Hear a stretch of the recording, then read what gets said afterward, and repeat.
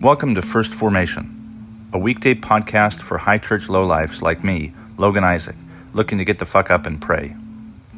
This is where Pew Pew HQ shares morning prayers for the humble, hardy folk caught in the crosshairs of God and country.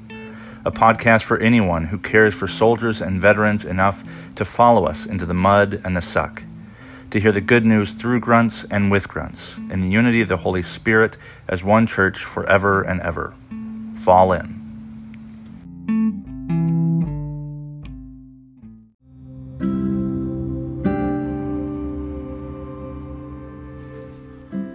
Psalm 23. The Lord is my shepherd, I shall not want. He makes me lie down in green pastures. He leads me beside still waters. He restores my soul. He leads me in right paths for his name's sake. Even though I walk through the darkest valley, I fear no evil, for you are with me. Your rod and your staff, they comfort me. You prepare a table for me in the presence of my enemies. You anoint my head with oil, my cup overflows. Surely goodness and mercy shall follow me all the days of my life, and I shall dwell in the house of the Lord my whole life long. Exodus chapter 2, verses 15 through 25. When Pharaoh heard of it, he sought to kill Moses. But Moses fled from Pharaoh. He settled in the land of Midian and sat down by a well. The priest of Midian had 7 daughters. They came to draw water and filled the troughs to water their father's flock. But some shepherds came and drove them away. Moses got up and came to their defense and watered their flock. When they returned to their father Reuel, he said, "How is it that you have come back so soon today?" They said, "An Egyptian helped us against the shepherds. He even drew water for us and watered the flock." He said to his daughters, "Where is he? Why did you leave the man? Invite him to break bread." Moses agreed to stay with the man, and he gave Moses his daughter Zipporah in marriage. She bore a son, and he named him Gershom, for he said, "I have been an alien residing in a foreign land." After a long time, the king of Egypt died. The Israelites groaned under their slavery and cried out. Out of this slavery, their cry for help rose up to God. God heard their groaning, and God remembered his covenant with Abraham, Isaac, and Jacob. God looked upon the Israelites, and God took notice of them. 1 Peter chapter 2, verses 9 through 12. But you are a chosen race, a royal priesthood, a holy nation, God's own people, in order that you may proclaim the mighty acts of him who called you out of darkness into his marvelous light. Once you were not a people, but now you are God's people. Once you had not received mercy, but now you have received mercy. Beloved, I urge you as aliens and exiles to abstain from the desires of the flesh that wage war against your soul. Conduct yourselves honorably among the Gentiles, so that though they malign you as evildoers, they may see your honorable deeds and glorify God when he comes to judge.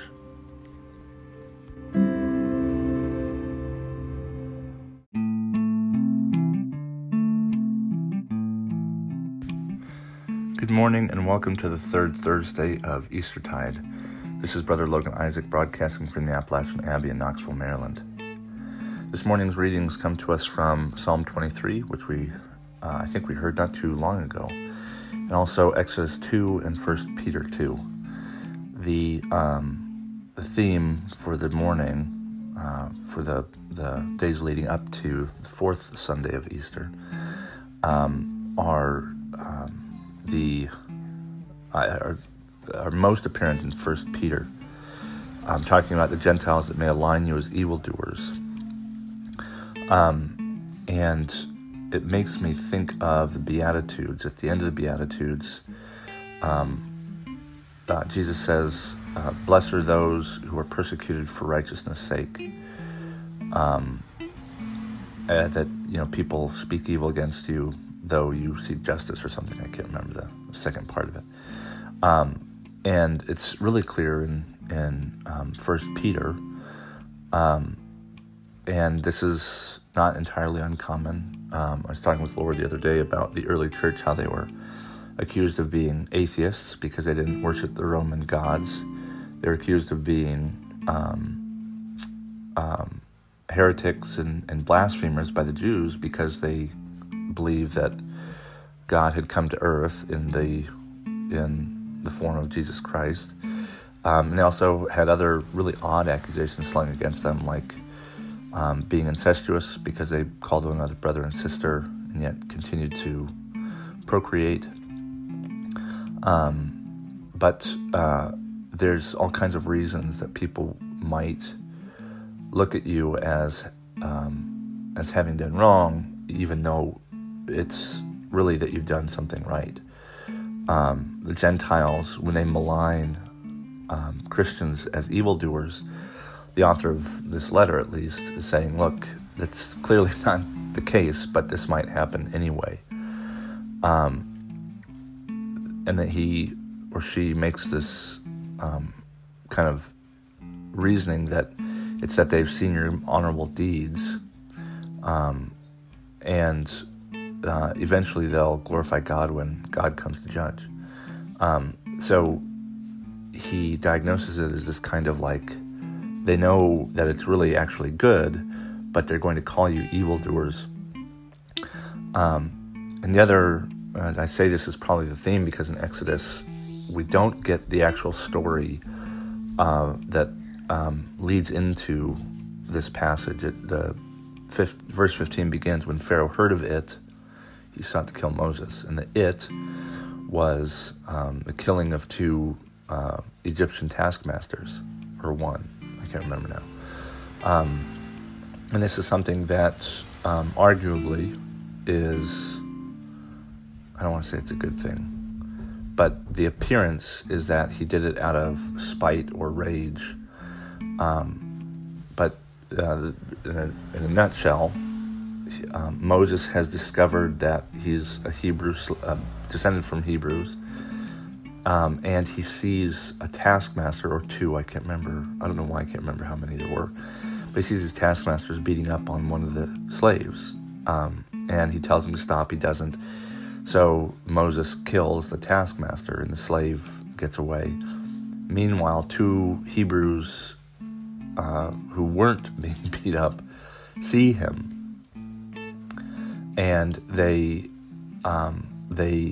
aren't happy. I can't remember exactly what they say, but it's essentially like, he's not one of us, and it's this kind of complicated moment for Moses because he is one of them, and what he's done is he's rescued one of them, one of us, from violence by using violence, and then a couple of his own people have said, look, you're not one of us.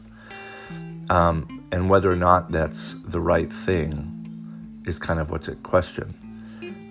If we have like this absolute prohibition on killing, and I think we do, then the killing was wrong.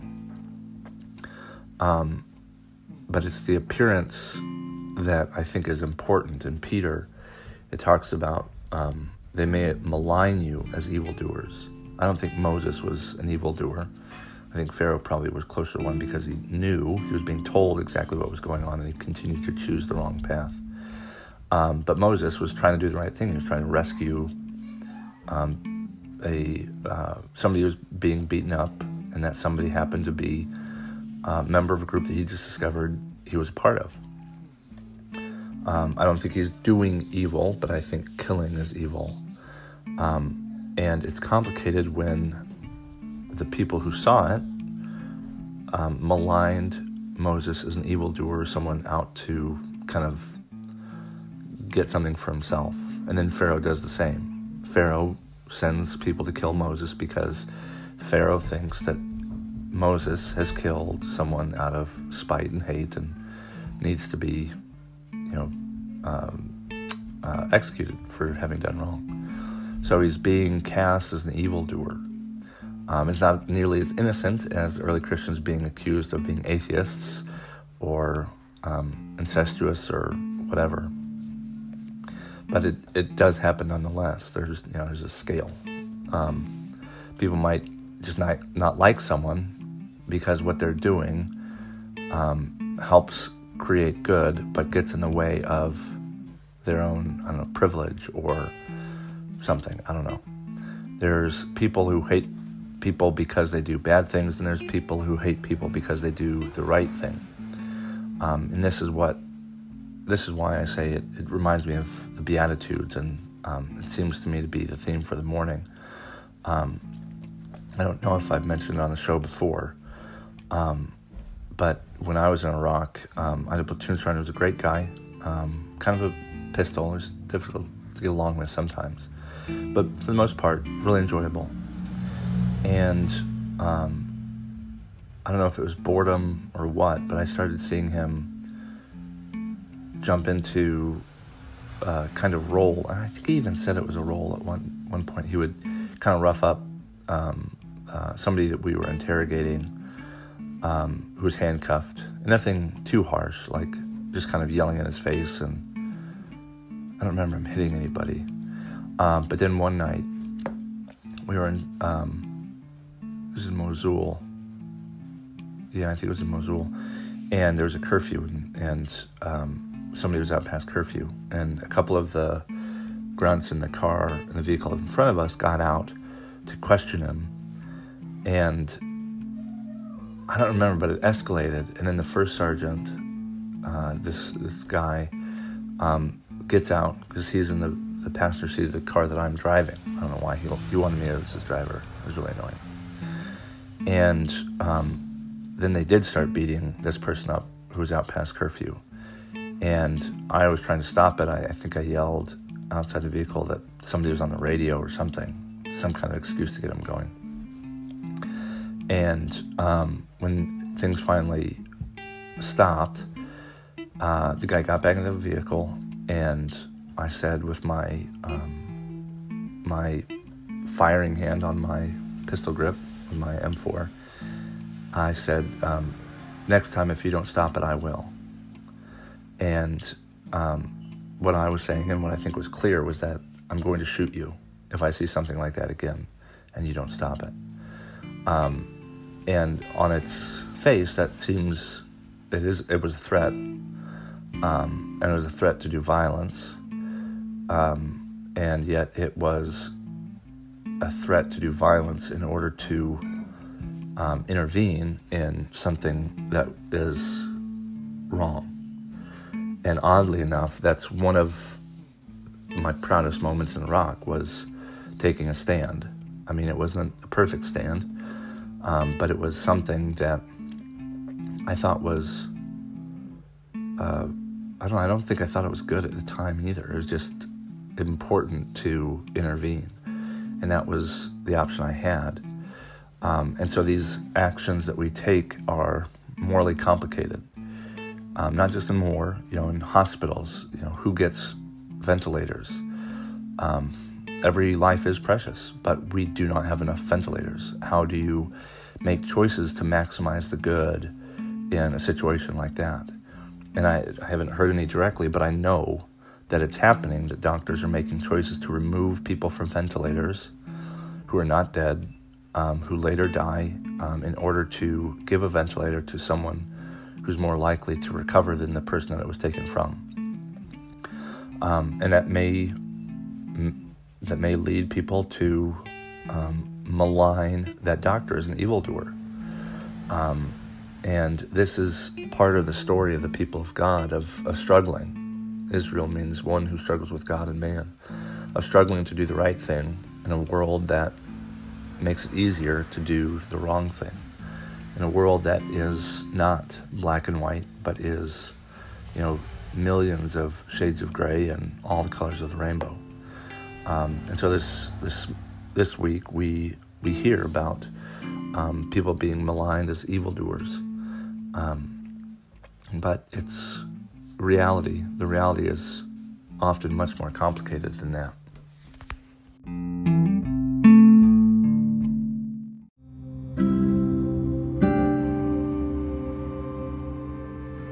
Prayer for the Oppressed from the Book of Common Prayer. Look with pity, O Heavenly Father, upon the people in this land who live with injustice, terror, disease, and death as their constant companions. Have mercy upon us. Help us to eliminate our cruelty to these our neighbors. Strengthen those who spend their lives establishing equal protection of the law and equal opportunities for all. And grant that every one of us may enjoy a fair portion of the riches of this land. Through Jesus Christ our Lord. Amen.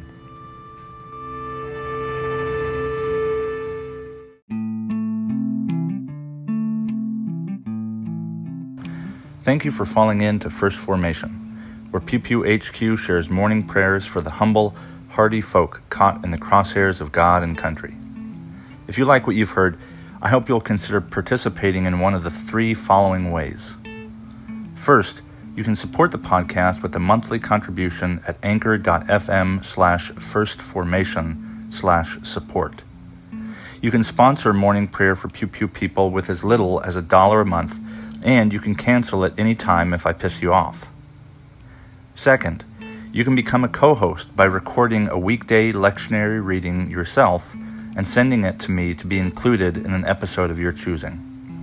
Instructions for co-hosts will be provided to you directly, and you don't have to be a grunt to participate in First Formation in this or any way. Finally, and most importantly, you can send me your prayer requests of a minute or less with the recording app of your choice. Prayers may be added to a morning prayer episode, aired anonymously if you wish, or kept private for me to pray for off air. So there you have it, 3 ways to participate in morning prayers for Pew Pew people. I hope you'll continue to listen in and maybe even consider participating yourself. This has been Logan Isaac, always faithful, always family. Semper Familia.